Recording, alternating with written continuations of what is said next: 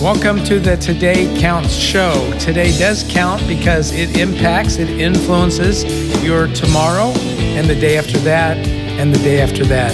The Today Counts podcast is sponsored by the generous donors of the Lead Today community. I'm your host, Tim Piper.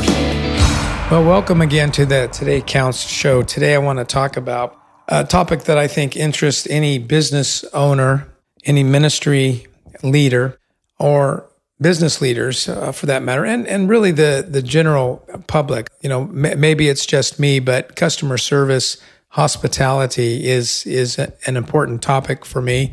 Maybe I am needy. Maybe I expect too much. You can probably accuse me of those things. So let's just get that done right away. When I go to a restaurant of a certain stature, I do expect a certain thing. When I go to a retail store or a service center of some sort, or a professional, there is something, I have expectations.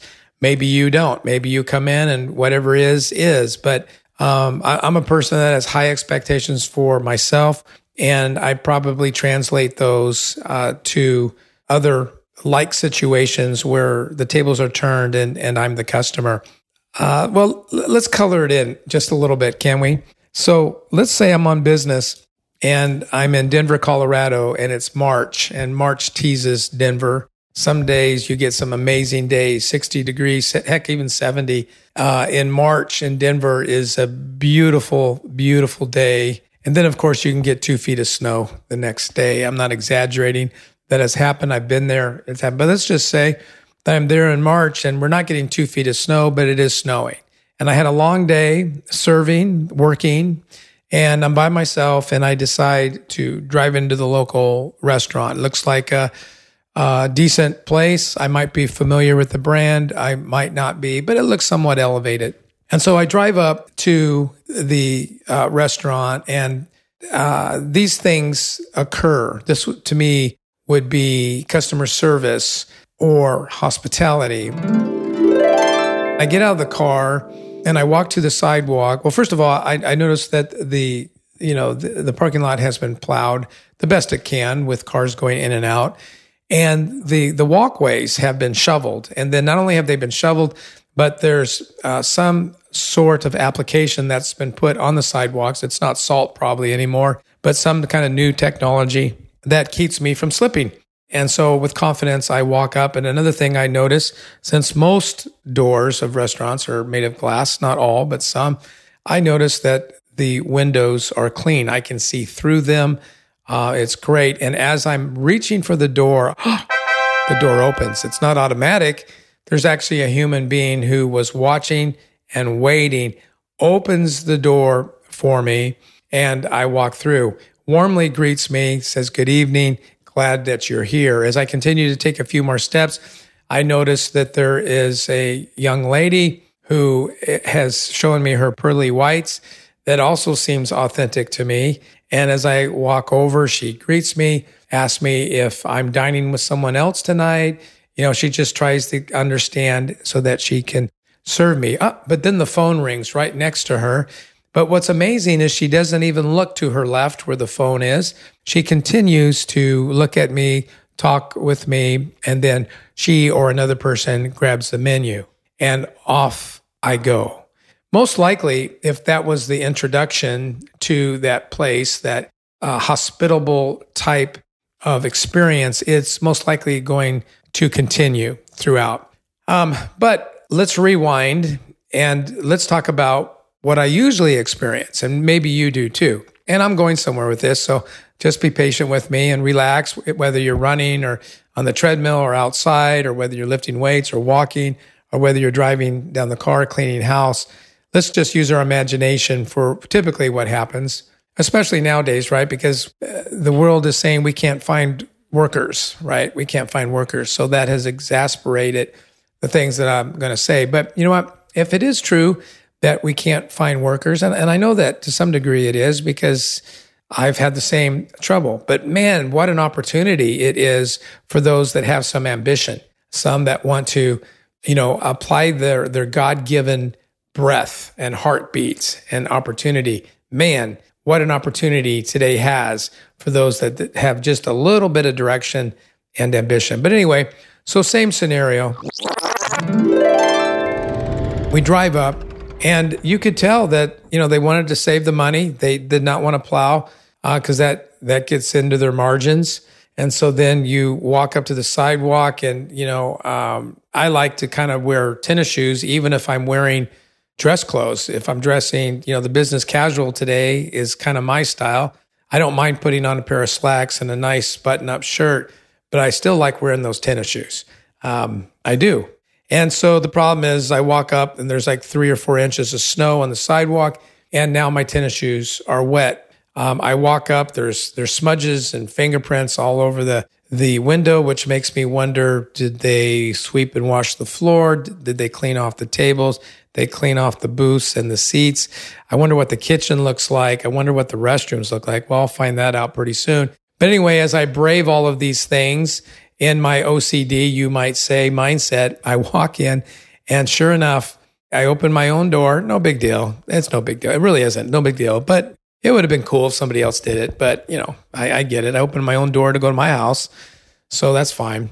And so I walk in and well, there she is, but I can't see her eyes because she's looking down.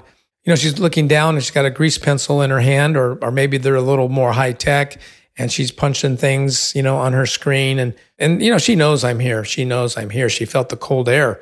She heard the door squeak. I came through. Because if the door is dirty, it squeaks. And somehow, some way, she still doesn't see me. I'm waiting. I'm still waiting, still waiting. What's the big deal? If I was a farmer, it'd take me a lot longer to make my food, but now I'm going to go simply order something. It'll come to my table. But yeah, I'm still kind of waiting. And, oh boy, all kinds of certain thoughts go through my mind that I have to fight off so I don't become Joe negative.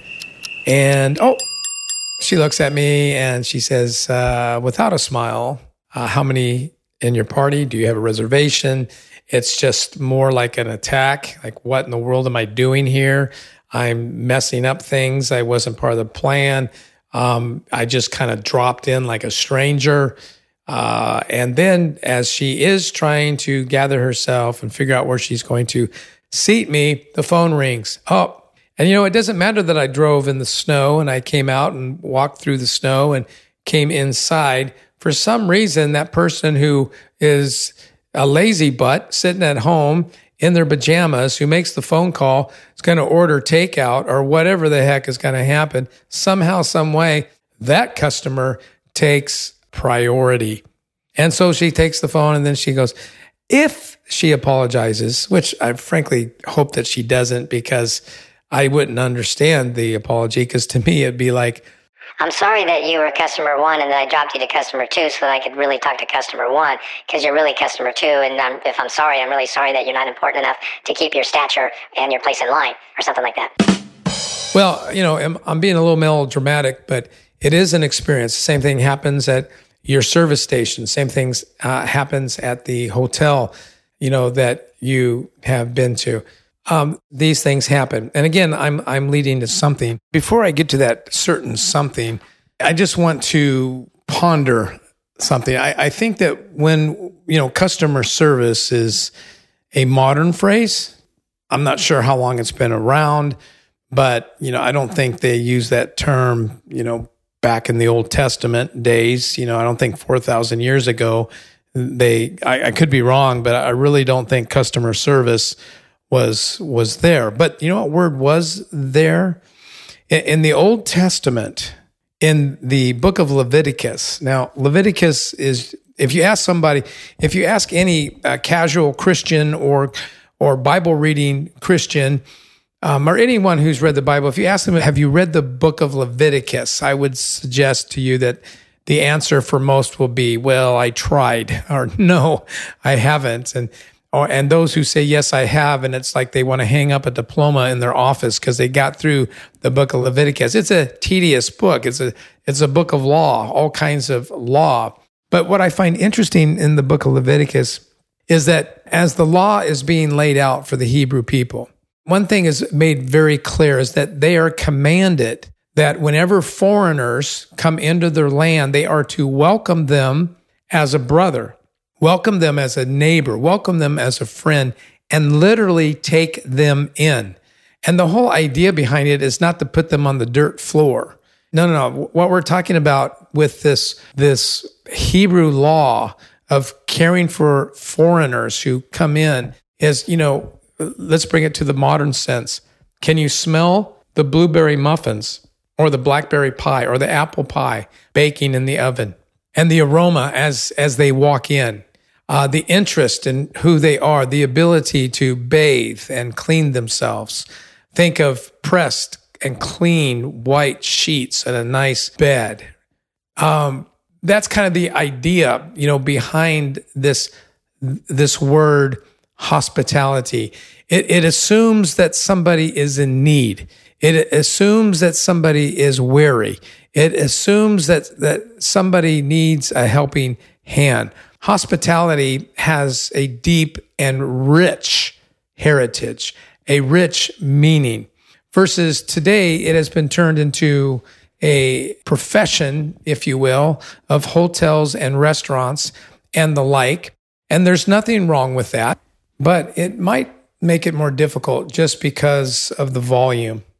But also in the New Testament, as the church was exploding in growth, I find it also interesting that the founders, specifically the Apostle Paul, as he was trying to help care for the needs of all of these new believers, and again, the church was known as the Way, people of the Way. They created the position of an elder, someone who shepherds, someone who teaches, someone who cares for, who is part of the oversight of the movement. And one of the qualifications for that person was, you ready? Hospitality. And once again, hospitality was understood as somebody who'd be willing to take in strangers. So when we talk about customer service today, I think it would be helpful to look through the lenses of hospitality, what it looks like. But here's where I think we struggle. Some of us are really good at putting together systems for customer service or hospitality. So, for example, you could write in your operations manual that once we have X amount of snow that comes, we have it plowed and we shovel the sidewalk, and it's part of somebody's job description, and they do that. And maybe we have a doorman, and a doorman smiles and says such and such. And then the hostesses are taught to smile and look at someone and then, do their jobs. And you can write these systems, and you can write a checklist. You can do training on it. But what it usually misses is what I really want to talk about here. And we kind of gloss over what really makes an organization special. Systems are important. Absolutely. Training is really important. That's all significant. But what we sometimes forget is the individual and the makeup of individuals that make up organizations. And specifically what I'm talking about is charisma.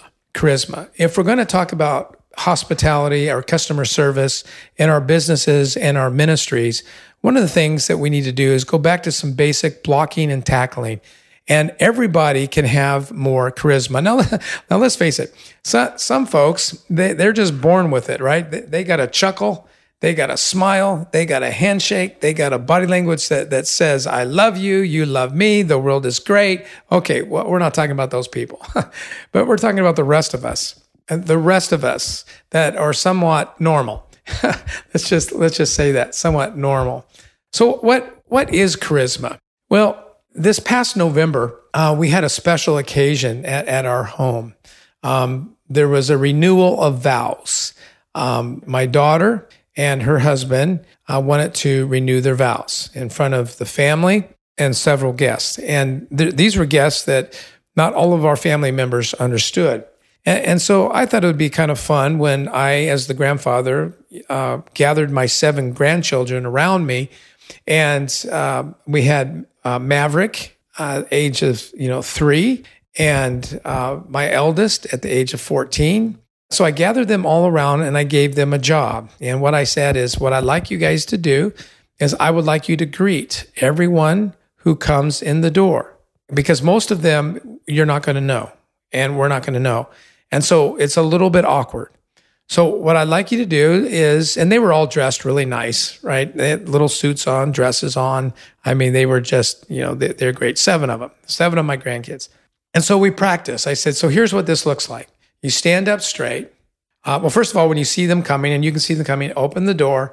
And then one of you stand up straight, smile, say, welcome to our home. My name is such and such, and reach out your hand to shake. Now, you can only imagine with 7 grandkids from that age, some thought that was hilarious. They snickered. They thought it was silly or whatever. But I just kept persisting. And I said, no, this is what we do. It makes you look like a nice young man, a nice young woman. It represents Papa's home really well. And so I practiced with them, each and every one. Now, obviously, when it was game time, right, some did pretty well and some not so well. But let me tell you what happened.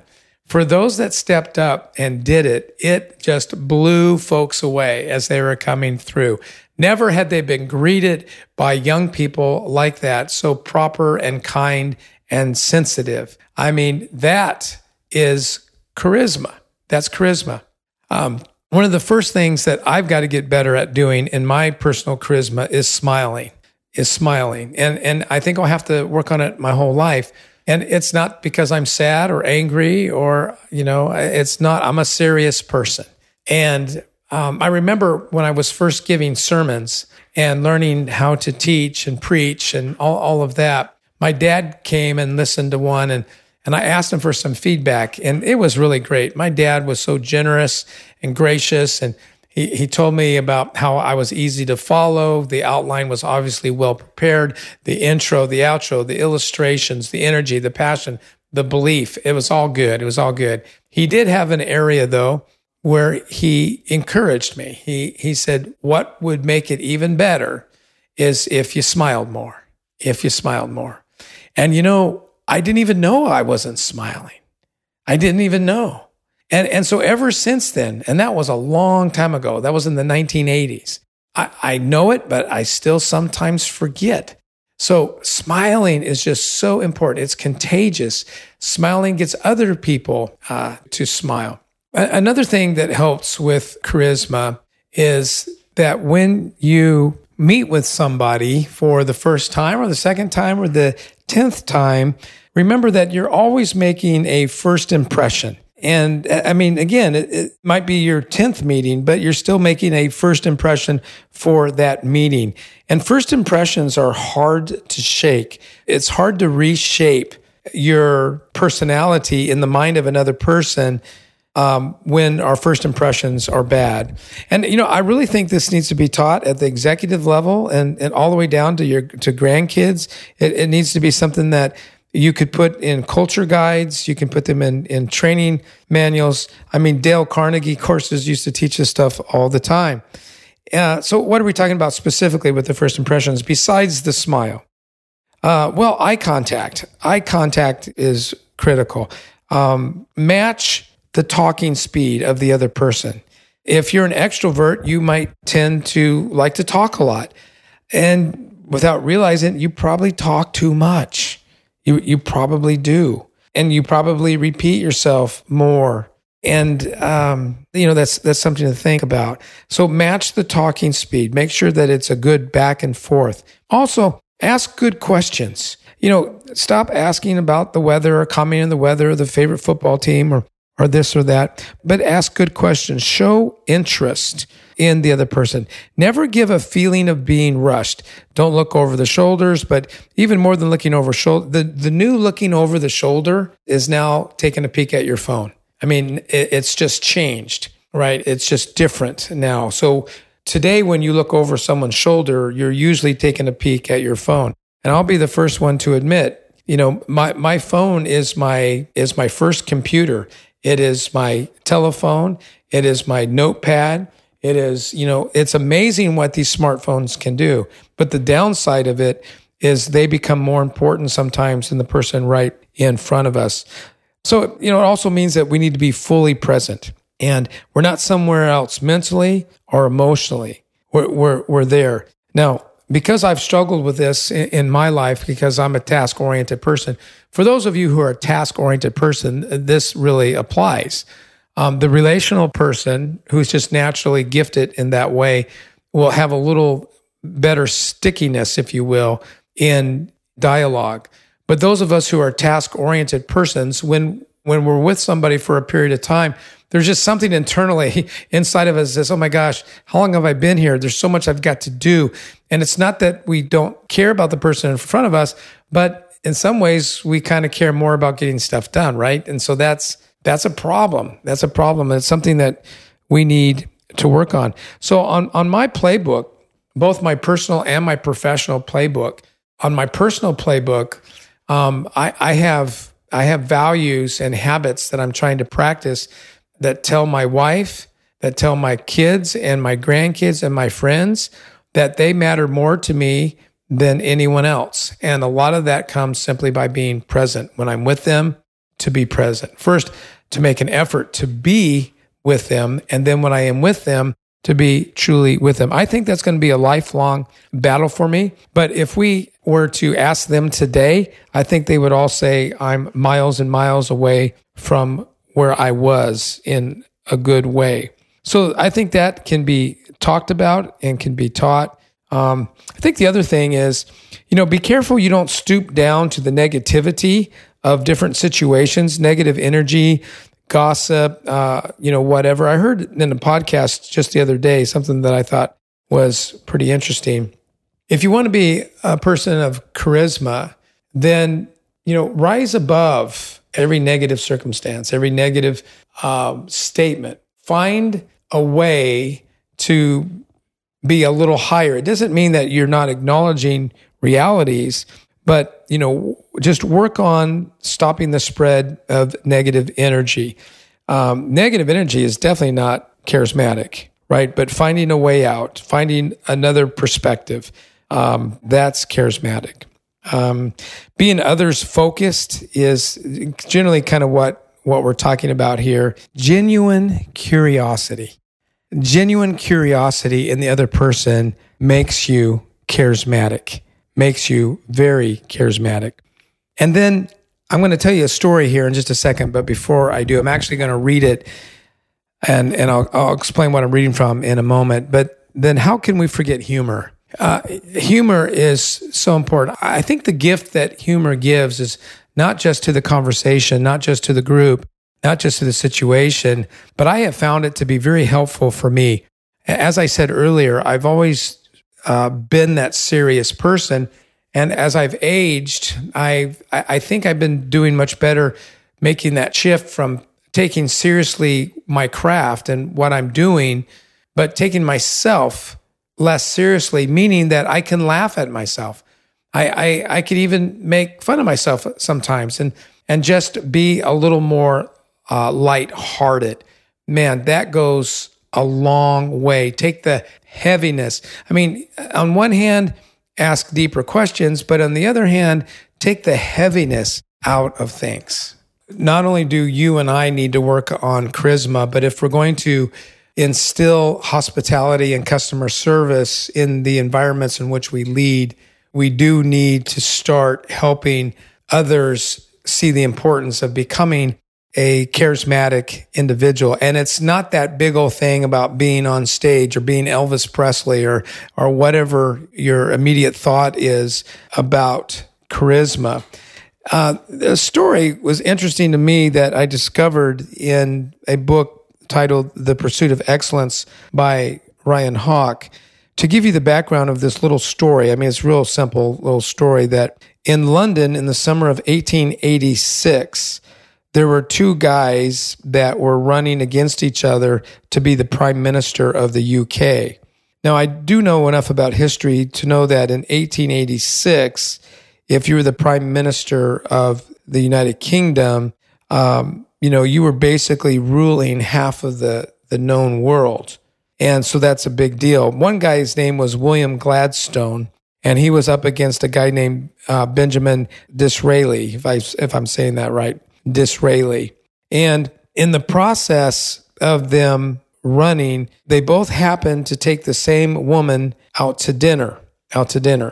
And the press, of course, found that out and wanted to dig, as they always do, and get what her impressions were of these two rivals, where she had dinner with them. And here's what she said.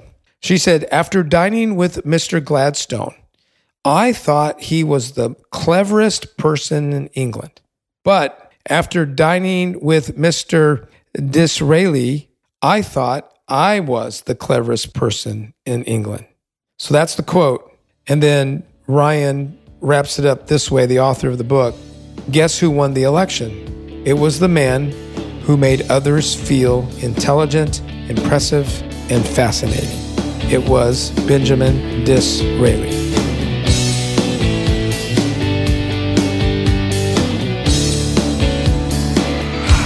If you are not part of the Lead Today community, let me invite you. You can go to leadtodaycommunity.com and sign up for the Leadership Kit. So again, thank you for joining with us. Tell a friend if you enjoyed this. We would really appreciate it.